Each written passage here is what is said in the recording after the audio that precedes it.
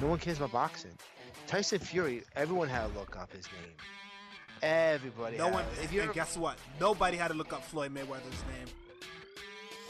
They went nuts, but this is the reaction she should have gotten. Because that's legit. Daniel Day-Lewis. That's what that movie is known for. Not this other fucking. I know, but it's still a good movie though. Best Buy just released the MCU's Infinity Saga. Whoops, people should be careful. $500, everyone. Dude, $550. Guess what? I have. Oh, it's $550. Oh, dude, shit. I have those movies already. That's gonna be the most expensive bonus disc I ever buy. Who are watching, you better pay through the court or pay according to the court order. Where he's the real Joker, you should kind of treat that as fictional world. And when he's himself, which is kind of clown makeup or not the Joker look, that's pseudo reality sometimes. And somehow Tuesday ended up being the day, the hour, almost the minute of this huge, the wrestling industry being revolutionized, man. Hello, ladies and gentlemen. Welcome to episode 310 of the Wrestling Court. On the eve after the whole big shit show after the Dark Side of the Ring episode, which is pretty much today's episode of TWC. I'm your host, Julian, and I got my co-host and friend here, Rob, as we all are going to break it down. I'm ready. You're ready. I'm ready. I think everyone that's listening is ready because, boy, what a wild 18 hours it has been. You know, when I was watching it yesterday, I think me, you, and Drew Yari were kind of going back and forth on Facebook about it while it was live. I think Twitter first. Me and you were Twitter. I saw you as we were watching it. We were tweeting to each other, and I'm like, "Hey, pretty cool. I'm getting it. I'm getting the whole story. Cool stuff we want to know about. It's in the story." And then when it was over, I'm like, "Oh yeah, some of that shit didn't sit right." And you don't fully process it because it's nighttime. It's over. I'm like, all right, get ready. I gotta go to work in the morning. So you put it to the back of your mind. I'm on the train going to work, and my brain starts thinking about some of the stuff, and I'm like, there's a lot of questions, not just what was shown and said, but I have some real important questions we'll get into about who wasn't spoken to or spoken about, because I'm a little pissed off about some people because they explain who was on that plane, right?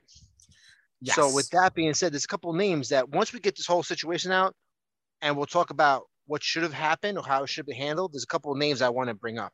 But let's kind of get into it. Go ahead. Yeah, sure. And before we do, I would like to also tell you that I reached out to Just Incredible since we're still in contact from time to time. He filled in a few more holes that Dark Side of the Ring did not address. Or maybe they edited it out for time, maybe. Yeah, that's probably the reason why. Probably happens like that. So let's get to some context here. So WWE was on the European tour in May of 2002. One of their shows was the Insurrection 2002 pay-per-view, which I've seen from time to time since that year, since it became available to the America. And let's run down who was on the flight based on this card. So I'm going to list it by names, but not by the matches. We have We have Mr. Perfect, Goldust, Rob Van Dam, Eddie Guerrero, Jacqueline, Trish Stratus, Jazz, Molly Holly, X-Pac, Bradshaw, Scott Hall, Booker T, Steven Richards, Matt and Jeff Hardy, Brock Lesnar, Shawn Stasiak, Spike Dudley, William Regal, Steve Austin, Big Show, Triple H, The Undertaker, along with road agents and a crew. And Ric Flair. Oh, yes, and Ric Flair also.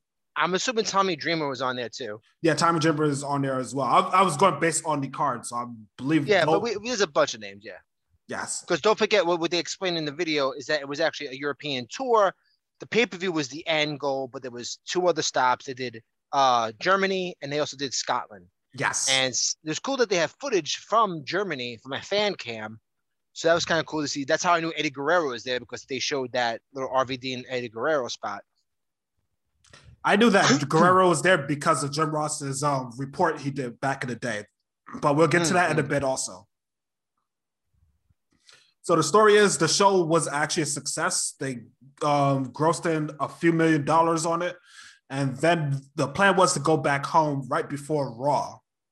They do that. They do that a lot. Remember the Saudi Arabian tour? They wanted those guys back for fucking SmackDown with no time frame for anything. It's like get on the plane, get to America, and do the fucking show. And guess what happened? That didn't happen, right? Oh, So no. imagine, like, that's gotta suck ass, bro. Like, have you ever been on an international flight, regardless if it's just, London to Connecticut, which is what they were doing, right? It was apparently in London to Connecticut is what they said in the documentary. But I've been on trips from New York to Tokyo, which are 14-hour flights. Which is much more longer than going to Europe. Yeah, and let me tell you, we don't have as comfortable seats as that dude's had or on that plane. We didn't have full food choices and bars and stuff. Like, when you're on a plane, you're on a commercial plane, obviously it's much different, but it's a long flight regardless of what you're sitting in. You're going to be jet lagged as fuck.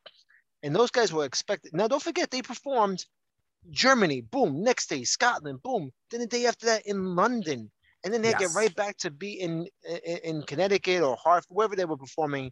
Oh, also Terry Reynolds, sorry.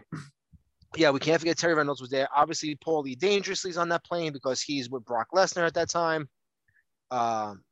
Jerry the King, obviously there because he was one of the announcers, so he was on the plane as well.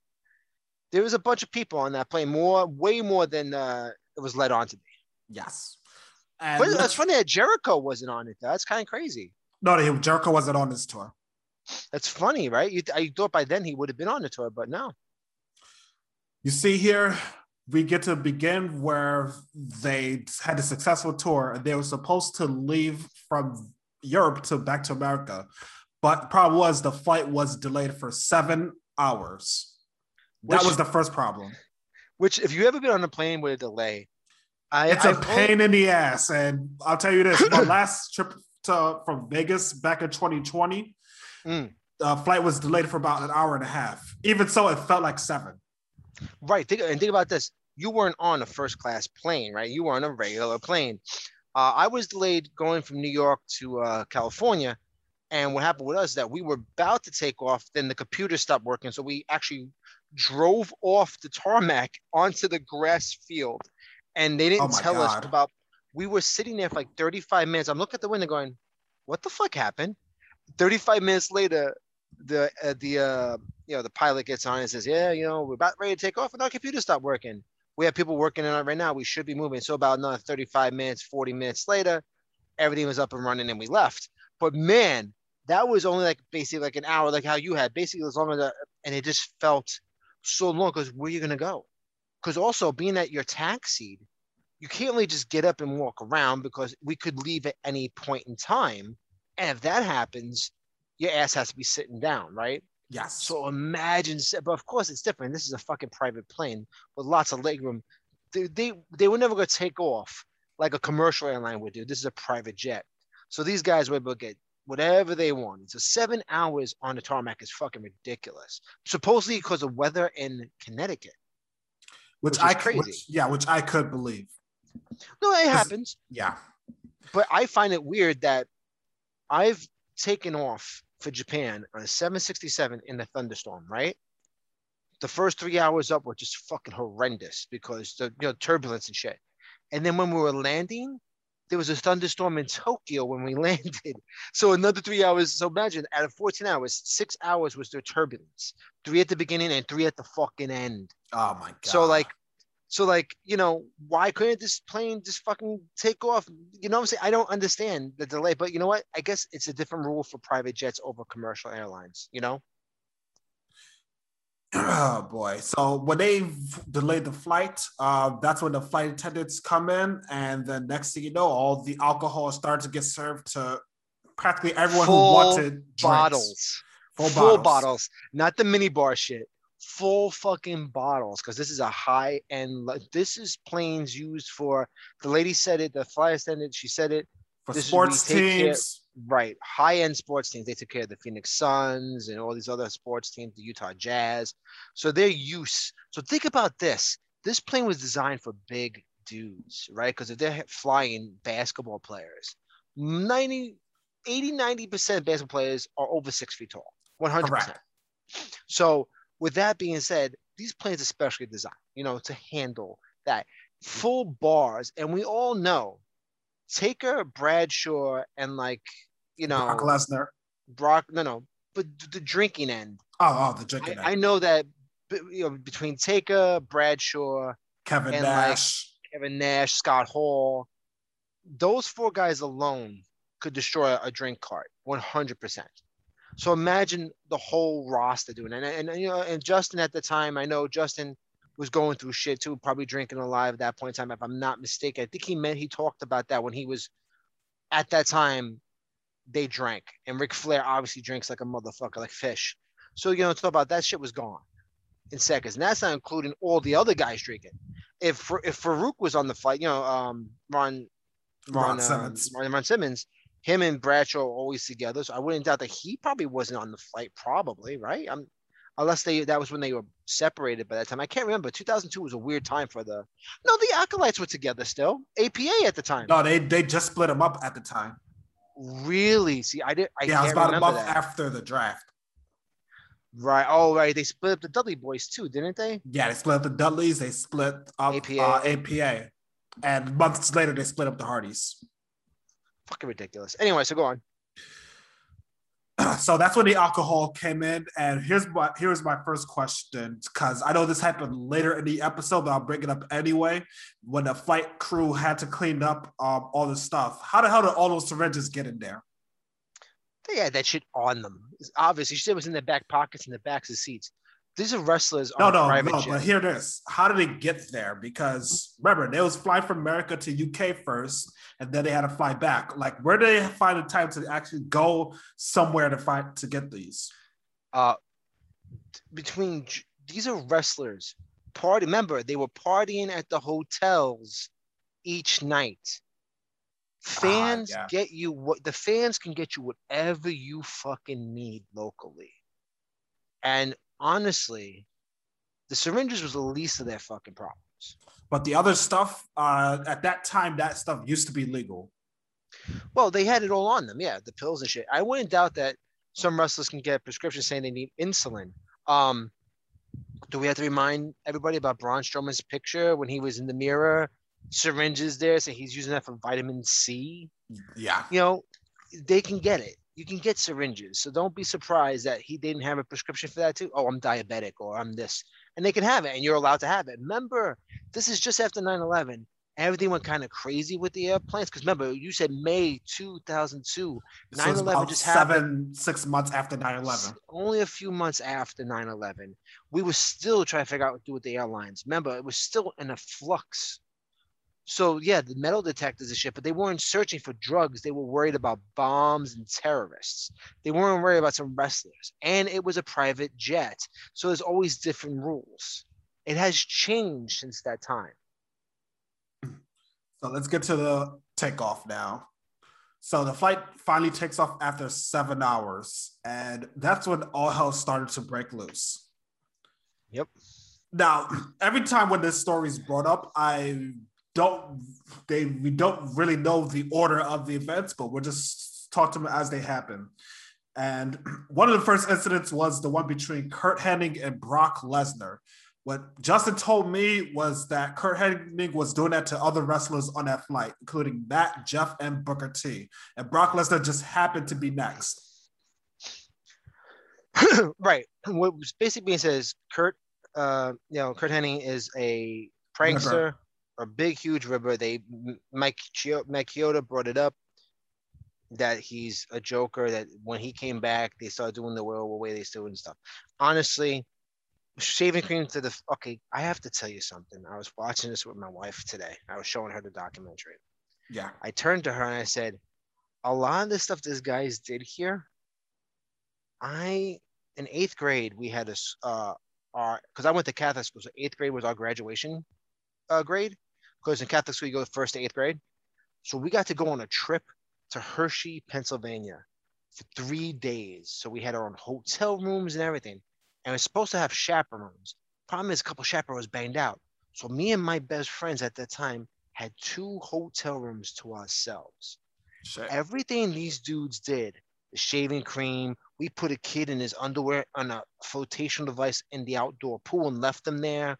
We did all this crazy fucking shit That reminds me of my senior trip also. A lot of the shaving cream and the crazy strings also. You went but to sleep first? It was never to this fucking level of what we know here.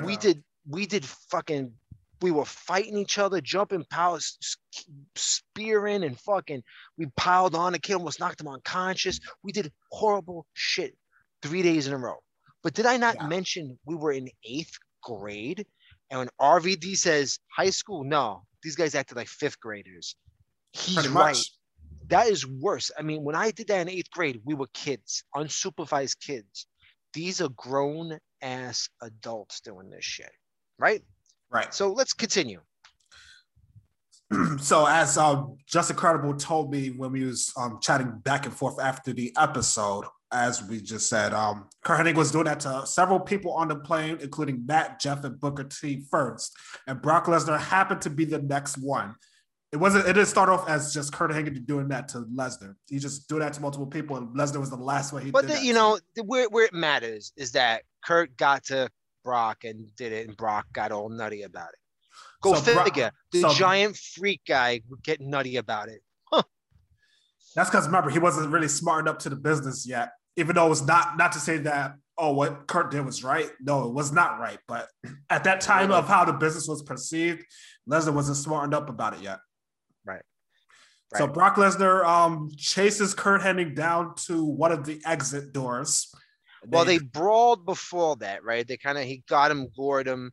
They broke seats. They broke overhead hangers. Yes. They made a fucking mess. And then they got to the back door, the emergency door. And that's when shit started to get scary, even though it wasn't possible for that door to open due to the air pressure. Even to this day, there's people that don't really know what the rules are and how that works. So you've seen movies, the door opens. Well, it's not easy for the door to open, but honestly, do you want them to know the door can't open? No, you want them to think the door can open so people don't fuck with the door. I think X-Pac was the only one to know that the door couldn't open, because when he was on a shoot interview going back a decade ago, he was probably the only one who brought that up. But Justin also told me that while they was fighting, there was people start trying to stop the fight other than Jim Ross. So it was Triple H, it was Undertaker, and it was Triple H, Undertaker, and Booker T's trying to stop the fight. All right. So finally, and Finley. This is my point I wanted to bring up, especially when we get to the Ric Flair thing. But I want to bring up the point that, fucking finally, Undertaker did some shit. He's supposed to be the fucking locker room leader, right? He's the one they claim to be. And now I am an Undertaker fan. But as of late, I'm starting to realize that maybe Mark Calloway is an asshole. I've decided, just like RVD said, and you don't want to know about your heroes because you're going to not want to meet your true heroes. You want them to be fictional, not real. And you know what? I love Undertaker. I do not think anymore I like Mark Callis. I don't think I like Mark Calloway because besides what he said about the modern business being shit compared to the old ways, dude, you were on that fucking plane. That's the way you want the world to be fucking doing shit? That was better. I know we was joking about that months ago, cracking jokes about it, but in real life, man, I don't think I want the business to be that way. But that's, but he was a part of that and he defends that. Those were the real men. That's not real men. That's real fucking assholes. And it's back in my day, we used to carry knives around in our locker rooms. Yeah, because we might get killed. Yeah, because that's better than having a comfortable locker room where you can trust the people you're with. Like, besides, anyway, all right, so he's only stopped the fight because he's a dumbass redneck. He probably thought the door opened too on the plane and didn't want to die. And that's the only reason they stopped it. But you know what the worst part is? They're having poor Jim Ross. Dude, I feel so bad I felt for him too, because he was tasked to pretty much babysit all of these guys. And I'm thinking to myself, why didn't Vince do this? And why he had to set Jim Ross up for this? Well, like they said, he's the checks. Even Tommy Dreamer does say, like, that's JR's, unfortunately, that's part of JR's job. It shouldn't be, but that's his job. Yeah, it should have been his job to watch all these quote unquote kids. You gotta worry about the talent and all the stuff normally. Now you have to fucking keep coming back there like a dad. Like, don't make me come back there. They're gonna fucking, like you said, I don't know if a plane door can open, but I don't want to find out at 30,000 fucking feet. And he's right. Well, you don't want to find out something like that can happen. You don't have a need to know because there's no reason for these two assholes to be fighting on a plane with each other, even though if it was a joke fight or just whatever it was. Because, after that, Kurt Hennings, to the day he died, talked that kind of shit about it on TNA, remember? Yeah, he did. He kept, I took out Brock Lesnar at 30,000 feet in the air. It's like, I'm like, no, you really you didn't. Really, the truth is, you were acting like an asshole, pranking around, high on whatever, drunk on whatever. Brock took you to school. They probably got his shots in too. I wouldn't doubt that Kurt Angle can't fight. Let's be real. All the old school wrestlers can definitely most of them anyway, could fist fight. I believe Kurt Hennig could, especially since he was hanging out with Rick Rude for most of his life. Yeah, he could have taken, but the point is that here you are, and this whole shit happens. They calm that down. The fact that even got to that is fucking absolutely mind-blowingly stupid. So the Terry Runnels discussion started to come up. Before they even took off for the flight, there was an altercation between her and Brock Lesnar backstage in the locker room. And one of the quotes that she said was, "Don't sell this. Don't sell this." Yeah, Dustin told her, "Don't sell it. Don't sell it." And I was talking to Crystal about that, and I want to bring this up to you. What do you think? It's got a double meaning, okay?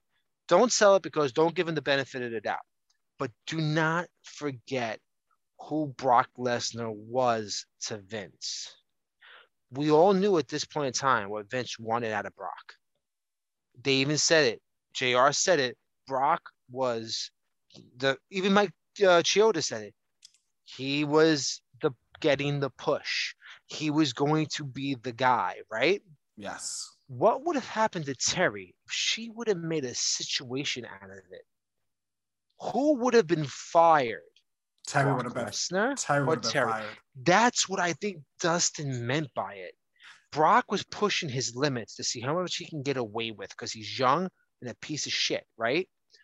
And Dustin came to let her know because he's a veteran.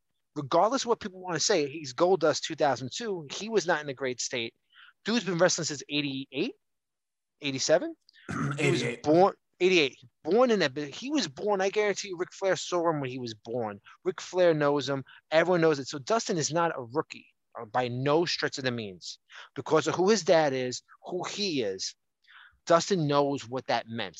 And as much as he loves his wife, you can see obviously he actually was still in love with Terry at that time, and they was obviously going through their shit. But he let her know, like, don't sell it means at this instance, don't give him the benefit of it. Don't let him win. But don't let anybody else know because you're going to get hurt. Don't sell it because you sell it, you're going to lose. And I think that's what that one meant. That maybe I'm thinking too much into it, but it would make sense. I will also add to that because it may be for that one instance, but Terry's... They bring it up again, yeah. Yeah, it happened to Terry multiple times during her whole career. It's kind of shitty. It really exposes the way the business was at that time. Yeah. She even said it, like, if I had to file a lawsuit, I'd spend my whole adult life in court because that's what they do, though. Back the guys, that's how they work. But the problem is for her, I feel at that instance, that's what it meant. He was trying to protect her from losing her job. Yes. I think that's what that meant. Of course, there's another instance where they say don't sell it, but we'll get into that in a second. But that was for obviously a different reason. But yeah, see, because the documentary, they can't see when they're interviewing people, they have uncut footage they have to edit. As we're watching the edited version, we can think differently. So I wouldn't doubt that they couldn't pry more into if that was the meaning. I wouldn't doubt that's what that meant. I definitely think she probably thinks what that meant too. Without saying it, she said it. And I felt like, once again,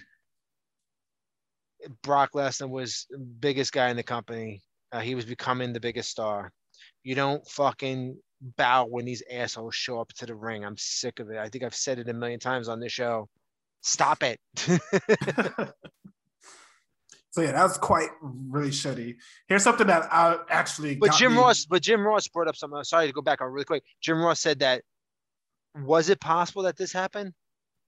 It could have happened. Problem is, no one came to him, and that's where he has to keep his stance because she didn't report it, and there's only so much he could do.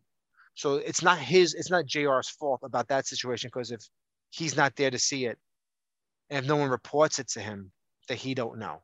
Just wanted to add that caveat. Good. So the flight attendant was also witnessing this whole shit go down. And this was the start of the horror show for the flight attendant. And I'm actually glad they brought in one of the flight attendants, because there's actually three. It was the superior, the other flight attendant that sued, and the one that was on the interview. I assume that she sued. She sued, and the one of other sued, but not the third one. So no, it was her. The third one was the superior. Her. Yeah, her and the other girl. The other girl was single. She was the married one. And if you saw in the document, you saw that they actually sue. Yes. So, yeah, but they went through a lot of shit. But don't forget, they were going through shit on getting all these guys drunk to begin with. How were they act? She said they were just getting drunk and rowdy, but what does that mean? You ask a bartender, you ask a waitress at a bar, we get some drunk, rowdy guys. What do you expect them to act like? When they say, oh, there's being rowdy guys, what does that mean? You know what that means. You just don't want to know what that means, what these girls go through. So they're already probably dealing with a lot of shit that's not even being said. Is that me speculating? 100% I'm speculating, but they're getting that drunk and with a fist fight in the air. How were they acting while I was sitting on a tarmac, frustrated that they can't fly? What do you think they acted like? Fools. Yeah, but remember, these are two girls out just working on a normal day. They didn't expect any of this shit to happen. Well, you know what? The other thing is that I think they were prepared for a certain level, because she said that they've dealt with nothing but sports people in the past, but, never to this level. And they also hung out with them, especially the other stewardesses, at the events, because they were all together, because they weren't flying commercial. They were privately funded for this group of people. Yes. They stayed at the same hotels as the wrestlers. They drank with the wrestlers. They were even invited to watch the wrestling show. The woman said herself, who was in the document, she went to the one show in Germany and that was it, because she was just happy to get some sleep, because she had just became a mom and she wanted her time to sleep. So, that makes sense. Also, a stewardess job sucks, bro. It's a waitress on the air. Let's be fucking real. Yeah. So we get to the next story, which is between Michael Hayes and Bradshaw. So get a little more context here. Bradshaw wrestled against X-Pac at the pay-per-view, and X-Pac busted him open pretty early on in the match. When they got into the flight, Michael Hayes punched John Bradshaw Layfield over the head to reopen the wound.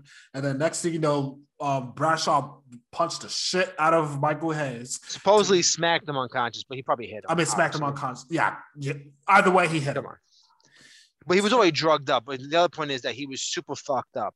Michael Hayes was probably, they said, H-bound, which is like a roofie. Oh, we'll get to that after this, too. Well, they did mention that they think he was fucked up on that too. They did say that. He was regular drunk. So I also think Scott Hall was too, but we'll get to that as well. Yeah, Scott Hall said it himself. So while Michael Hayes was sleeping, X-Pac cut his hair off, and the next thing you know, which I didn't know until they aired this on the episode, everyone was cheering for it. So the general consensus was that Hayes deserved it.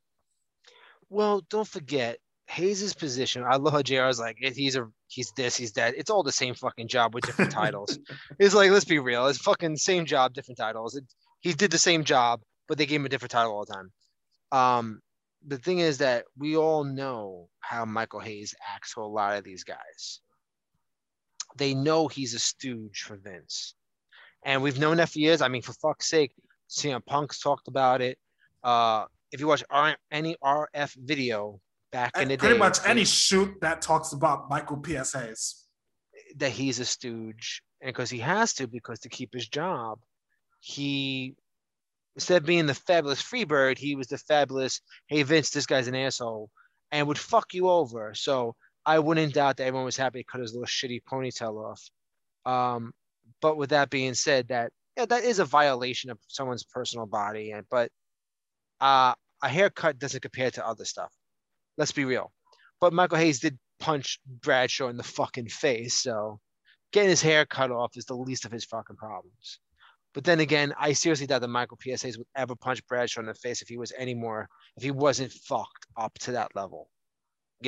I've had friends get so drunk that out of no random way. I mean, my one friend got really fucking drunk that he was obliterated. I took him home, but out of nowhere, he just decided he was angry. The liquor, that he just was mad at me, and he tried to throw a punch at me right to my face, and I moved, and he fell on the floor. But it was the fact that he is not a violent person, but he was so fucking drunk. You don't know what your brain was. I don't even know what his brain was thinking. We were just talking 2 seconds before, perfectly normal. Obviously, he was slurring his words, but it was a regular, normal conversation. There was nothing. I didn't antagonize him, but his brain just clicked off and says, "Throw a punch at this guy now because you're mad." That's how fast that can happen.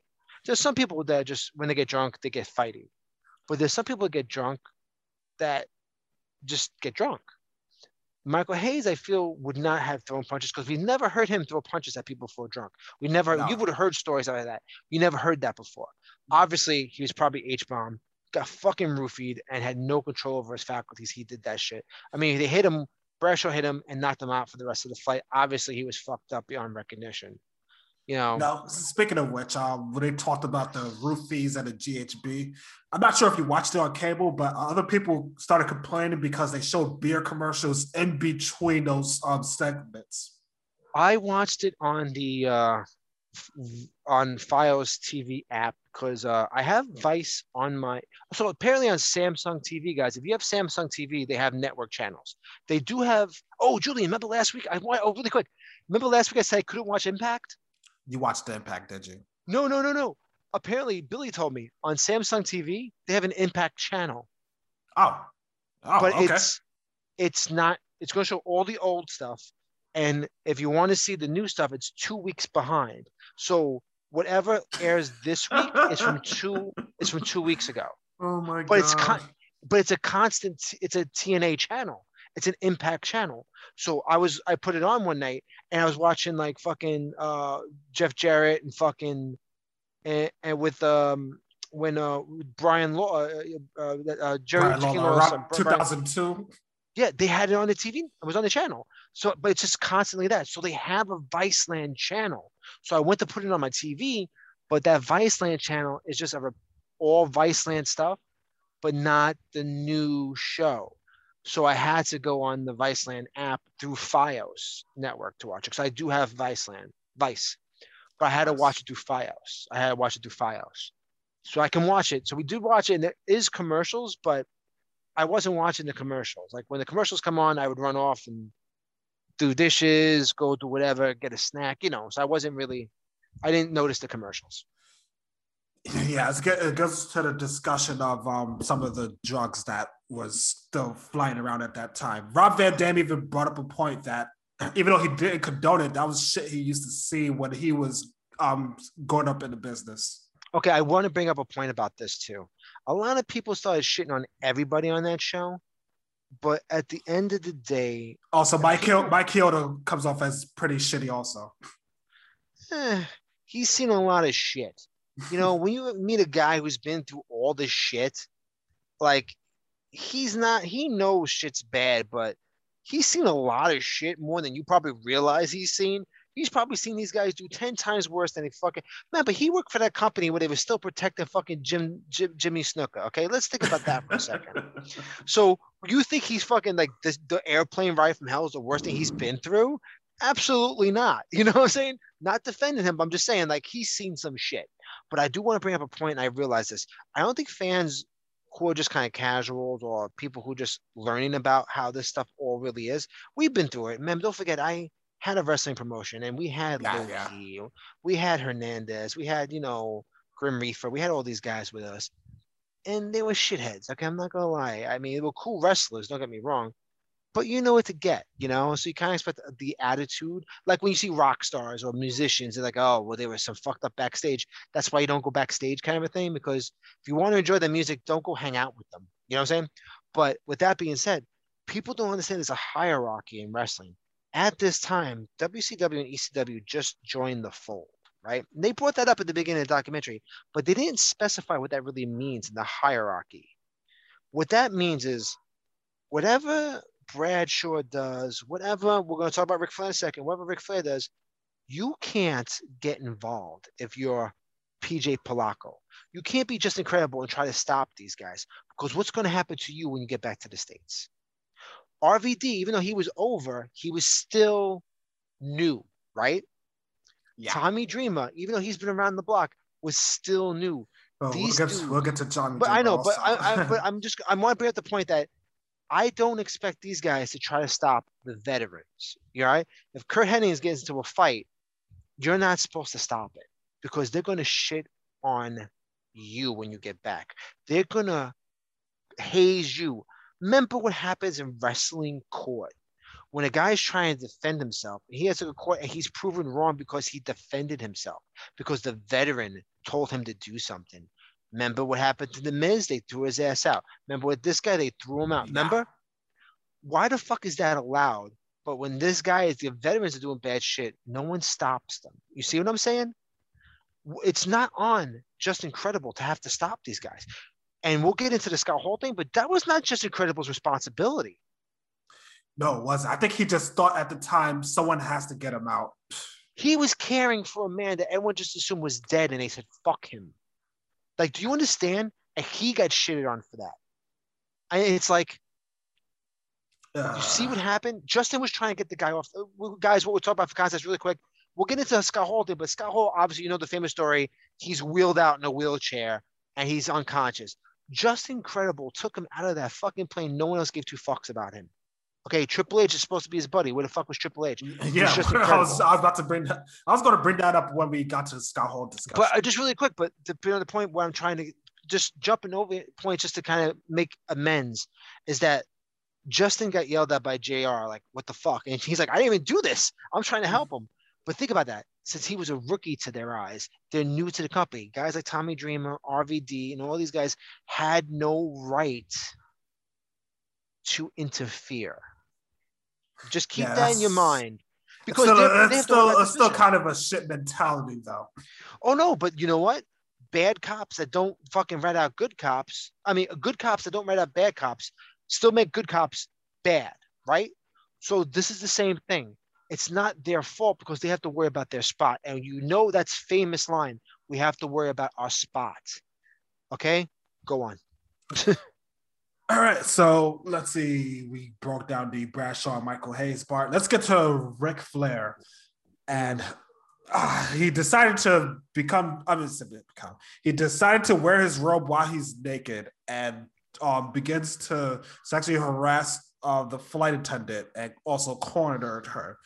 And going by the discussions that she told and by the reenactment they made, why in the hell did nobody just got up and told Ric Flair, hey, you got to cut the shit, other than Dustin Rhodes? It could have been other people there.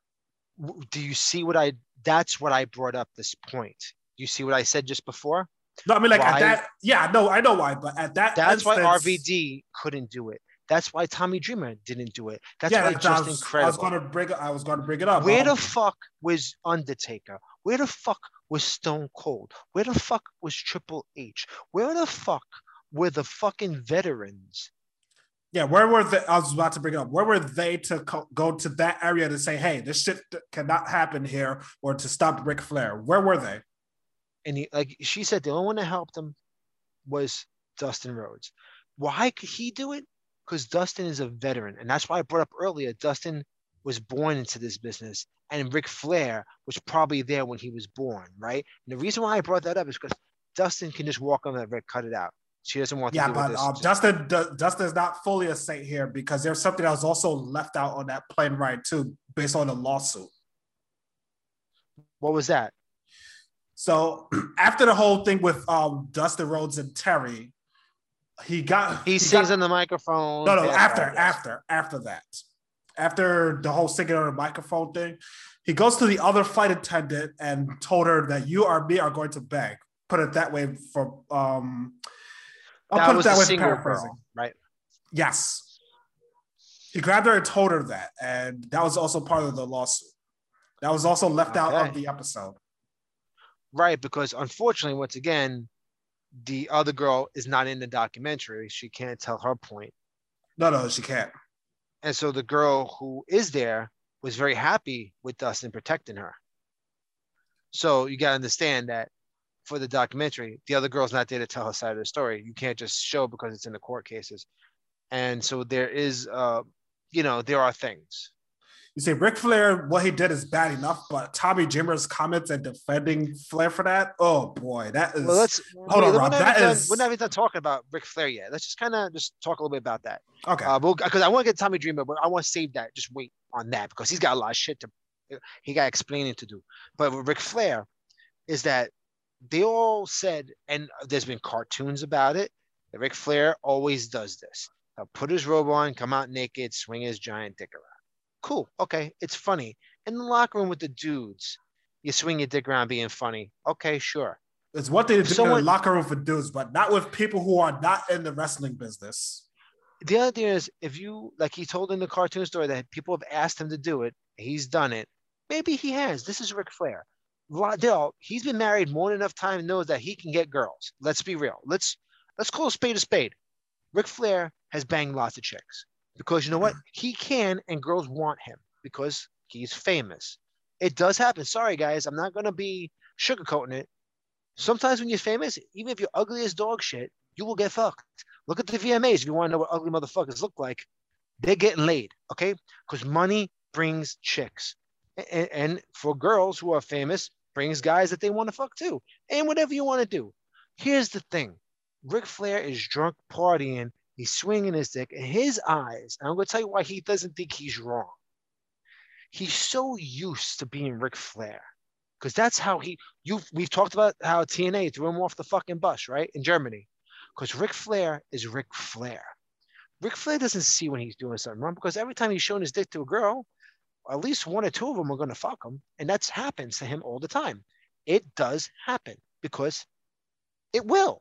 It's going to happen. For every girl that doesn't want to do it, there's always a girl that will say yes. That's why when guys rape, my brain goes, but you could have gotten it fairly because there's plenty of girls. Just because that one girl said no, that upset you more than the 100 girls that have said yes. You understand what I'm saying?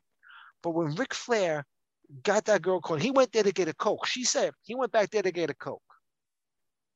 In his brain, of course she wants to see my dick. She's just being shy about it because it's Ric Flair. That's how his mentality is. All right, this is not a defense of him.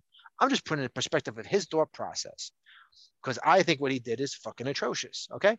But I'm just saying his perspective because you know what? We have to sometimes do devil's advocate. What was his thought process? He can't defend himself. He's not in the documentary.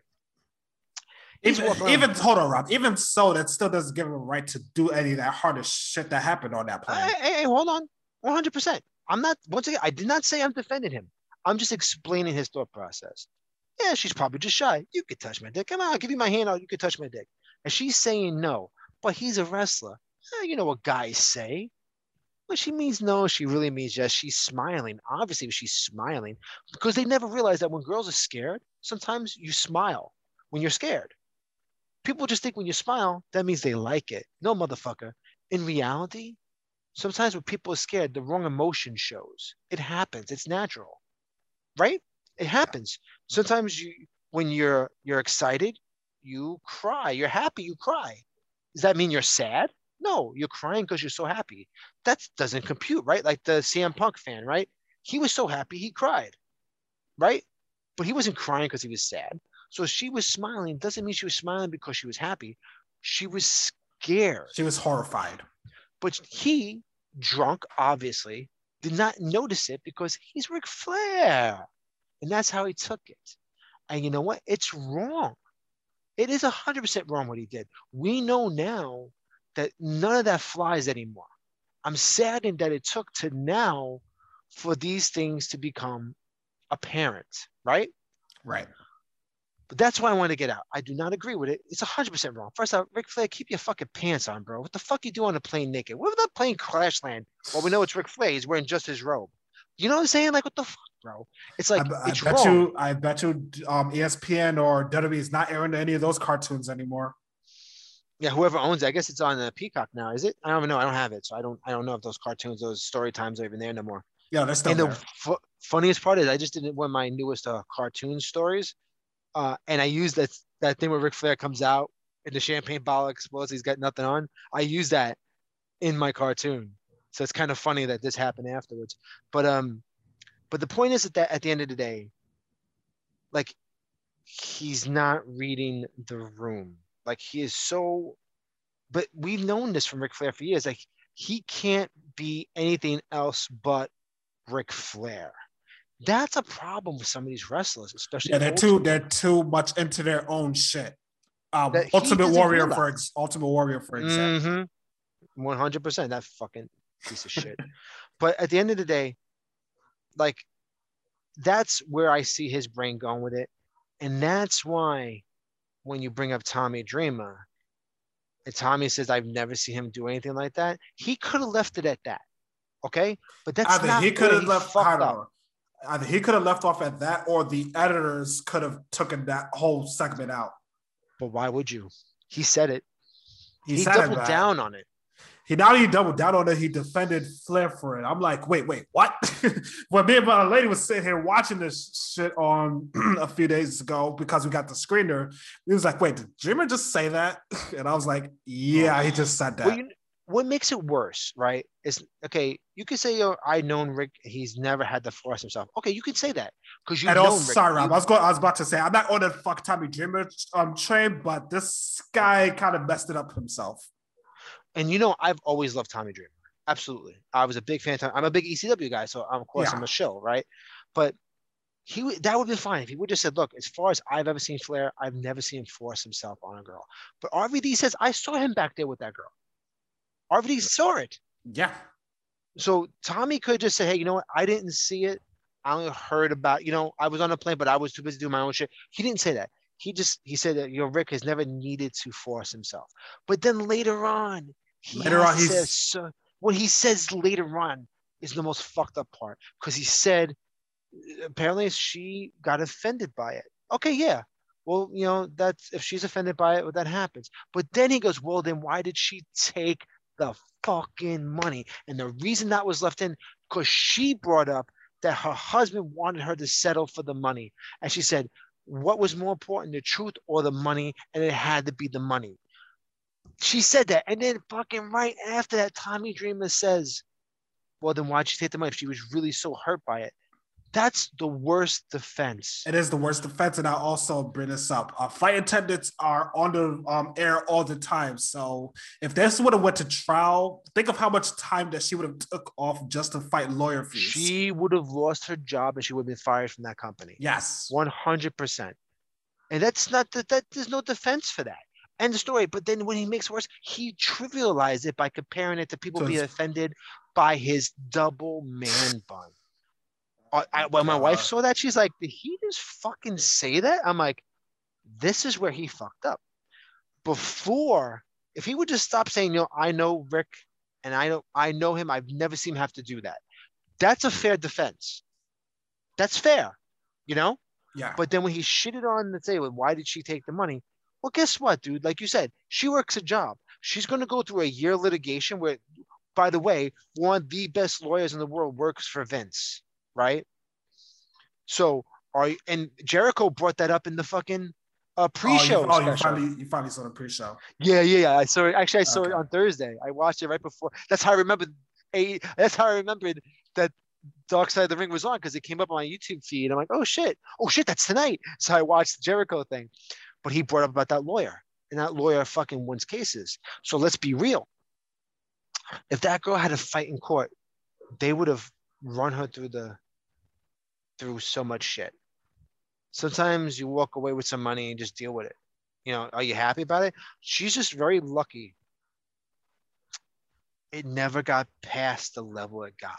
Thank God he didn't rape her. Thank God none of those girls got stabbed with fucking used needles, right? Thank God for all that. But it was not a cool experience for people just trying to do a job. Ric Flair and all these guys, the veterans will always get protected because even back then it was still the mentality of the old ways because the Who was on guard in that company. The drugs, the fucking drinking, that's expected. but they rock. Well, look at all you have to do is ask Jake Roberts. He fucking has lived through shit like a rock star. He told you. He in the original documentary they ever did about him back in the '90s as part of the Beyond the Mat. He said, "How can I go home to my regular wife when I'm fucking 6 girls and doing all the drugs? I How do you go know. back to normal?" Right? So all these guys, it's not just Jake who did that. They all fucking did that. So don't fucking everyone shits on Jake Roberts because his got so far that you saw him in the public eye. But you're gonna tell me everybody else didn't do it? Of course they did. Ric Flair is like that. And you know something? He just doesn't think he's wrong because so many people give him whatever he wants. That's the problem with certain people, higher ups, famous politicians, rich people. People don't say no for the most part. So when someone says no, obviously it's not a no. You see what I'm saying? It's a mental disease. And that's the problem. But for Tommy Dreamer, just to have to compare and trivialize her experience to his ponytail, Yeah, that was fucked up. that's when he fucked himself. And yes, do I think that Tommy deserves to be fired? No, I don't think so. No, I think Impact suspended him. That's what I know, but I'm just saying, like they're saying, people are saying, "Oh, it's busted open, go to fire him." I'm like, look, he shouldn't be fired because he said something like that. People got to calm down a little bit too. Should he have not said it? Maybe not. Maybe he'll give an apology and say, "Look, this is what I meant," or maybe he could also use, "Hey, I did say something else," and they edited it out. Because there's also the benefit of the doubt. I can't do the damage is I'm just already saying. done. No, but I'm saying just apologize and move on. No need to double deck on what he said. Just apologize. No, it's true. I'm just saying. But if you want to double down, you can say, "Hey, no, I said this, this, and this," but that wasn't in the documentary either. And if they can't prove, if they did film it, and then don't forget, like you said, you spoke to Just Incredible, and he brought up a whole bunch of stuff that wasn't included either. It's very possible that stuff got left out, But when you don't trivialize someone's experience to being offended by everything, that's an old school stupid sentence. A lot of older cats love to do this. Oh, everyone's offended by everything nowadays. Oh, they're offended by my hair. I'm offended by your stupidity. Right? Don't say it, Tommy. I fucking love you. I was at shows and people fucking screamed, "You suck, Dreamer." And I'm like, fuck off. It's Tommy Dreamer. He's earned his spot. But when you say shit like that because of Ric Flair, what's Ric Flair going to do for you? Is Ric Flair fucking paying your rent? Is Ric Flair inviting you to his next party? Yeah. Is Ric Flair going to be at your home with your kids and your wife and having a big dinner? Is Ric Flair going to give you a title, say word for you to get a title shot in WWE? No. Is Ric Flair going to help make good words for you in AEW? Because right now you're not. Tony Khan don't play that shit. Do you remember a few months ago what I said? Yes. You remember a few months ago when I said that? I think it was only a month ago you said it. Yeah, it was a month ago when I was said thinking that, about that. WWE must have went to this Dark Side of the Ring episode. That must be why Ric Flair got fired. And I'm not going to lie. I'm going to tell you something else. Thank God he didn't debut as Andrade's manager yet. Oh, my God. Because poor AEW, like, here we go. Now it's our fault. Even though they have nothing to do with it, right? Yeah. They'll people will just come shitting on them. You hired a rapist. It's like, you all laughed at the cartoon in WWE. What the fuck did I do? Even though I don't like the Nick Gage guy, I would have gladly accepted him over Ric Flair in that situation. Right? I mean, he's obviously committed to his girl. He's not a fucking rapist. He's a shitty criminal, but at least he's truthful for what he is. He knows that he's not anything special. Like he knows it. Like he's not pretending to be more. He lives for that moment. But at the end of the day, it's like, but Ric Flair, just like Hogan, will always be a name. JR brings it up. Why didn't Ric Flair get in trouble? And JR goes, that's a good point. You guys are listening to this. You be the judge. Because you know what? Jim Ross is right. He had enough shit he had to deal with. He had to punish people that he knew he could punish. Yes. He couldn't punish Brock, which Brock was the one throwing him up against the fucking door. Why wasn't Brock punished for that? Kurt Hennig was punished. Kurt Hennig was punished. Oh boy, that part. Kurt Hennig was punished because of all the shit that happened before the whole Lesnar and Kurt Hennig thing took place. He was ribbing and being stupid, but they also know that he's famous for that. You don't fire someone like for that. For shaving cream on the head, you don't fire people for that. I mean, Dustin, you saw he was fucking puking up in the back of the seat, right? Yeah. And they punished him for that, but they didn't fire him for that. All right. So on top of that, the idea is this: the guys that should have been punished severely. Here's the thing: when you're in school and there's kids that do bad, and the teacher blames the whole classroom for not, getting involved. They're not going to punish Stone Cold and fucking Undertaker because they obviously didn't do shit to stop any of this stuff. They didn't. Fucking locker room leader, my fucking ass. Fucking Undertaker is the locker room leader. Yeah. Everyone respects Taker. Taker's the judge in the wrestler's court. Oh yeah? Where the fuck were you when that girl needed help? Where the fuck were you, Mr. Superhero, Mr. fucking locker room leader, when these assholes were acting stupid? Taker, remember when you taped up your fist and said, Sean, play by the fucking rules, I'm gonna beat the fuck out of you? And they listened? Where the fuck were you on that plane going, yo, guys, we gotta get home in one piece. We got a show in the next day. Or Triple H. Where was he? Well, Triple H especially since all of his friends was on that plane. X-Pac, just incredible. Kevin Nash, even though Nash didn't do anything, and Scott Hall. Nash didn't give a fuck about Scott Hall. Everyone left in the dead. Anyway, but my point is let's get to Scott Hall. But really, one quick before we get to that, it's just that where was the punishment on the people who did nothing to stop it? The ones who were in the higher ups, like we said, the locker room leader. Where the fuck was Taker not taking responsibility? Fucking Jim Ross had to take responsibility for that shit. That's fucked up. Vince already hated Jim Ross to begin with. Made fun of him on national TV where he pulled the head out of his own ass. That's fucked up. Made fun of his Bell's palsy. Fucked with him all the time. Like, what a piece of shit. Go on. So the same flight attendant that was interviewed also had an altercation with Scott Hall. Hall was obviously drugged up due to that GHB. He woke up for one spur of the moment, said what he said to the lady, and then fell asleep. He passed the fuck out. Yeah, he passed out. I believe Hall when he said that he has no recollection of that, even though it was still shitty for that to happen. But he woke up with some stewardess over him saying, "Do you need any food?" And he's like, and like drugged out. He said in an interview, I think, Kurt H-bombed him, he said, which I guess was Kurt Hennig, right? Yes, Kurt Hennig. That's probably the reason why he did get fired. Let's be real. It probably wasn't the shaming cream. It's probably because they all knew he was H-bombing people. And, he was that dead to the world. Obviously, he shouldn't have said what he said. But when in that kind of condition, you can't, like my friend who threw a punch at me when he was so drunk. And he said, I fucking hate you. He doesn't hate me. He's still my friend to this day. He's one of my best friends, right? But the liquor made him say something stupid, right? He apologized. Matter of fact, to this day, my friend will never drink like that again. He refused to because he was so embarrassed and upset that he's like, I didn't want to hurt you. I'm like, dude, you were never going to hurt me. But anyway, he felt terrible. Dude, I think Hall and Mr. Perfect were the only ones fired from this. I think Hall should have been at least suspended.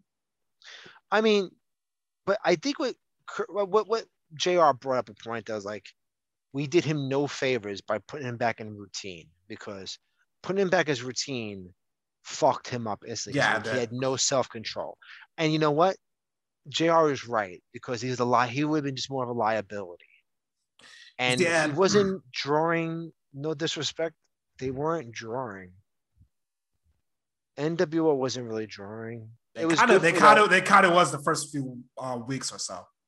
Okay, a few weeks is great. Long term, it didn't do shit. It really didn't. And Scott can't be coming to a show fucked up because people pay for him to be in some kind of condition. So at the end, he was not ready to be good. And I understand that firing. Kurt Hennig, maybe, I mean, the H-bomb, obviously, if it's true that he is the one that, remember, that's all speculation. Kurt Hennig died. We don't know if Kurt really did the H-bomb or somebody else did. We do not know, but they speculated. That's all they have. Remember that. So with that being said, if they actually knew and had proof that he did it, he should be fired. But without proof, they fired him because he was making Brock look like a fool, and Brock was the next big thing. Because if he was just doing that to the Hardy Boys, no one would give two fucks. Let's be real. Yeah. So Hulk and Mr. Perfect got fired. And then the story went back to the flight attendant where that was the last thing she did on that flight up until they landed.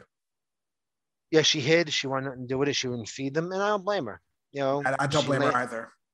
She landed, and then and the worst part is the girls in first class, they know nothing. Here's the thing I find bullshit. Dude, let's be real. I've been on a 767, okay? I've been on a, remember that was a 757. 767 is even bigger. And I know what was happening in the first row. Like, even though it's first class and we're supposed to be separated that far apart, you know if there was a ruckus on the plane. So the fact that those girls in the front said, oh, I didn't know any of that stuff was happening, is full of shit. They're probably thinking, thank God we're not back there. And I'm gonna call shenanigans. At first out, Vince was sitting right next to JR, making JR do all that shit. Why the fuck did Vince not get up? He was on the fucking plane. That's a good question. He shitted on JR for all that and made JR take responsibility. You're a fucking Vince McMahon, and you were a character on TV at this time. And if I'm not mistaken, is this the time where Ric Flair became co-owner, or was that not yet? It was after. This was after that. Yeah. And also, keep in mind that Eddie Guerrero just came back into the company a month before, so no way he was fucking up at all. Right, because he was also the one that's when he had that match with CM Punk, right? The month before, yes. Yeah, he was yeah. All right, so with that being said, Vince didn't go back there and go, what the hell is going on? No, he didn't do shit. He made a man who is, not the healthiest man in the world. That's your job. You handle it. It's like, motherfucker, this is your company. If shit goes down bad, like JR said, if this was a Delta flight, the FBI would have been waiting for us. Especially with all the drugs and vomit on the floor. Yes. Blood, fucking all that shit, bro. At the end of the day. Well, we got some news here. Ric Flair's Card Shield commercial campaign is now paused due to the episode Dark Side of the Ring. Dude, by the time the season ends, I think this one is going to be the most talked about episode. And I thought the Brian Pillman one would be, but this one caused a shit ton of controversy. Well, someone brought it up. I don't know if it was on Drew Yari's page or somebody else's. The guy's like, well, there goes any future episodes where wrestlers going to want to appear on the show. And you know what? He's kind of right. He's like, no one's going to Tommy Dreamer's not going to talk to them ever again, because even though he didn't think he did nothing wrong, he got the shit of it, and he's not going to talk to them ever again. Unless they do episode on Louis Spicolli, he would. Yeah, maybe but if this backlash on his job for a long period of time, he may not want to. It's not gonna be worth it. You know what I'm saying? And Dustin Rhodes just deactivated his not deactivated, he just put a lock on his Twitter. I don't blame him. I mean, the documentary made him look pretty okay for the most part. It didn't viewing really it, shit on him too much. Viewing it, yes, but when they looked up the entire court case, no. I mean, did everyone look up the whole court case? I didn't. I just went with what they had. Oh, no. People on Twitter already dug it up. Oh, but people on Twitter do that. I mean, I expect a lot of that, but I mean, yeah, but at the end of the day, the documentary did not make him look bad. And Dustin has really atoned for everything he's done. I think Rob Van Dam was the best one coming out of this documentary. Yeah, he looked pretty good coming out. I think Justin Credible looked good too. I mean, Justin Credible also. Justin had nothing going wrong with him. JR looked good. You were sympathizing JR, and I sympathized with Dustin too, because I felt like at the same time, like, yeah, he wasn't in the right place, man. Like, we knew he had a really horrible falling out with Terry, and I knew it was over supposedly with the father. Dusty had a lot to do with that. There was a big, thing with that. So I could see like that affected him. It affected him for years to come. I don't think he wants people to relive stuff that he's embarrassed by. Like, he don't talk about Black Rain because he's embarrassed by it, because of how bad he was. He was in a bad place. He's in a better place now. He's a better man. People are allowed to atone, Yeah. Like, Dustin has atoned for anything he's done bad. Let's be fucking real. The guy's really saved himself and he's helping all these new young wrestlers out like fantastically. He's always on Sammy Guevara's blog. He's doing stuff with Fuego all the time. He's being a really good mentor and a good trainer and a good person now, right? That means a lot. So whatever he might have been accused of, obviously, remember, guys, whatever's said in that court document doesn't mean shit if they settled out. He was never brought to trial for anything because he might have said something. He never defended himself in that, right? There is nothing there that he could say, I didn't say that, right? There's nothing because they didn't go to court, right? They went and settled. So no matter what, people have to understand, you don't know if he said it. The girl said he said it, right? Yeah. At the end of the day, she settled out of court with the other lady. This is what Tommy Dreamer didn't say properly. Dustin didn't go to court and didn't go to jail because he said something. Also, Dustin's not the one that fucking took his dick out in front of everybody. No, it was Legitimately, everyone saw his dick out. On the documentary, he had his dick out, being Ric Flair. No one said Dustin took out his dick, and no one said that Dustin dragged the woman to the ground and did something. Because that didn't happen. He might have said something to her because he was so fucked up, just like Scott Hall did, right? It's very possible, but it never. You gotta like let people atone for their shit. When you don't, if they refuse to atone, then 100% shun them. Ric Flair will never apologize for anything Ric Flair does. No, because even to this day, Flair denies all this shit happening. I'm like, yeah, okay, buddy. Ric Flair is Ric Flair. Ric Flair will always be Ric Flair. That's the problem. Speaking of Ric Flair, I got to see the Chris Kanyon episode as well, and if you thought this one is going to make Flair look bad, you ain't seen shit yet. Oh no! Don't tell me nothing. I don't. We'll talk about it once it comes out because that one I'm really waiting for, and I really want to see the one on Luna Vachon because these are some of the I never got to really know Chris Kanyon. I know of him. I've never really seen a lot of his shit. But when Jericho was talking to the guys on the pre-show, it made me really Kanyon was really awesome when he was in WCW.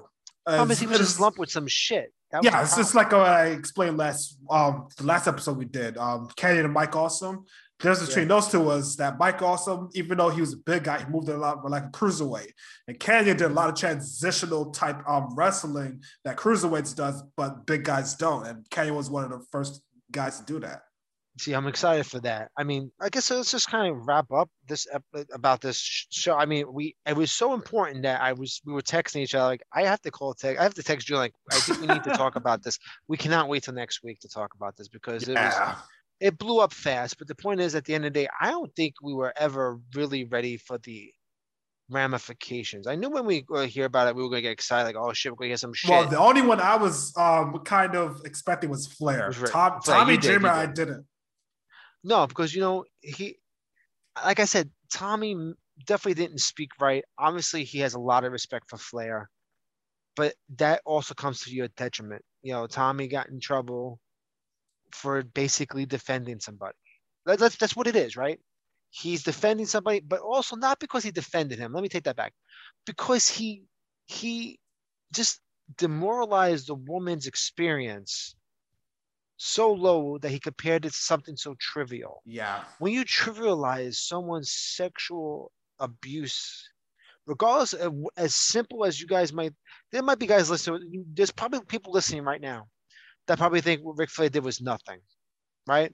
Yeah, but I'll tell you, and there's a lot. The perspective of someone who's not in the wrestling industry or has never watched wrestling until they saw this documentary, it's a horror show.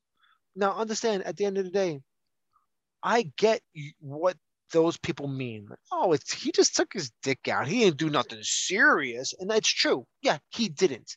But that's still not right. Okay, 2021, we know it's completely wrong to just take your dick out. But do not forget, just a couple years ago, do you remember the comedian Louis C.K.? Oh, boy. What happened, Julian? What happened to Louis C.K.? What was he doing he got so much trouble for? He was jerking off in front of people because that's what he liked to do, right? His career is now in the shit because he did stuff that people were like, this guy's fucking nuts. And all the other comedians knew he did it but they couldn't say shit because he was too powerful. You see what I'm saying? When you have Bill fucking Cosby, right? Bill Cosby legitimately drugged and raped people.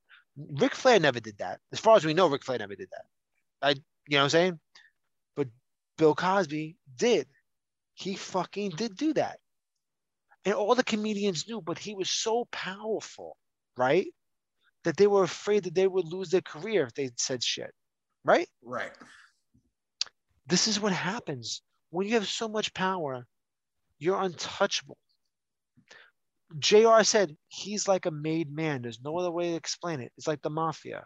You can't touch him. He's the made man. And that's the problem.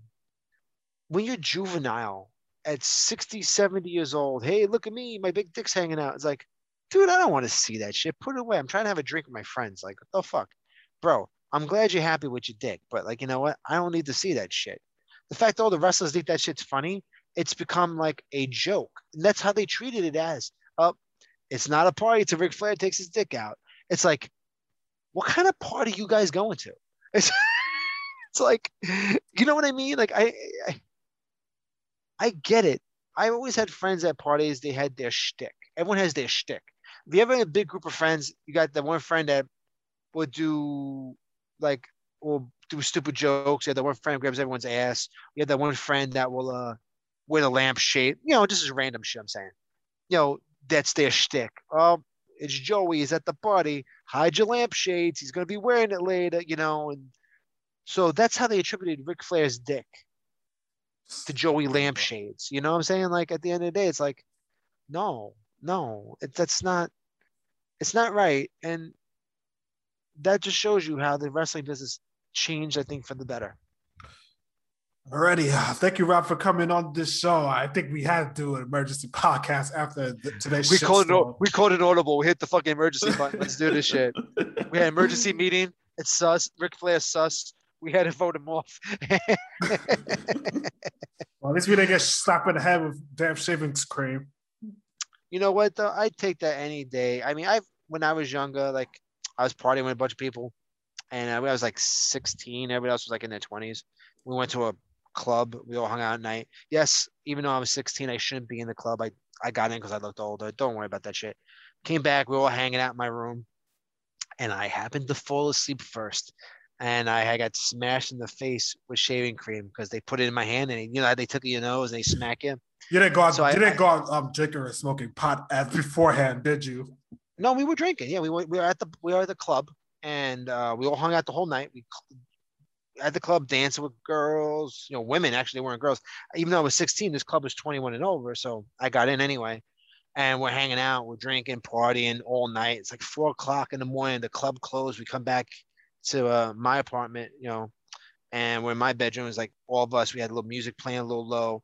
Brought some beers to drink at the house. So in my room, and I'm 16, so I'm still younger than the rest of them. I passed the fuck out because I'm fucking tired, right? It's like 5:36 in the morning, and I feel a tickle. So I go to scratch your nose, splat, and I look at my hand. It was shaving cream, and I'm like, I kicked everybody out. I said, get the fuck out of my room. I got shaving cream all over my bed now, you asshole. But you know what? But that's when you heard, like when I said, like you hear these guys saying, don't fall asleep on the plane. Teenage shit. You know what I'm saying? Like fucking Kurt Hennig, how old was he? In his 40s doing that shit? Late 30s? Like, I never did that shit in my late 30s. I'm 44 now. I can guarantee you I've never put shaving cream on people and splattered them. I guarantee you I've never done it. I haven't done that I haven't done that since my senior trip in high school. High school. You see what I'm saying? Not as a goddamn adult. Exactly. Oh my God. Anyway, enough. We'll be back next week as we give our predictions for Extreme Rules. Wait till Robbie. Later, man.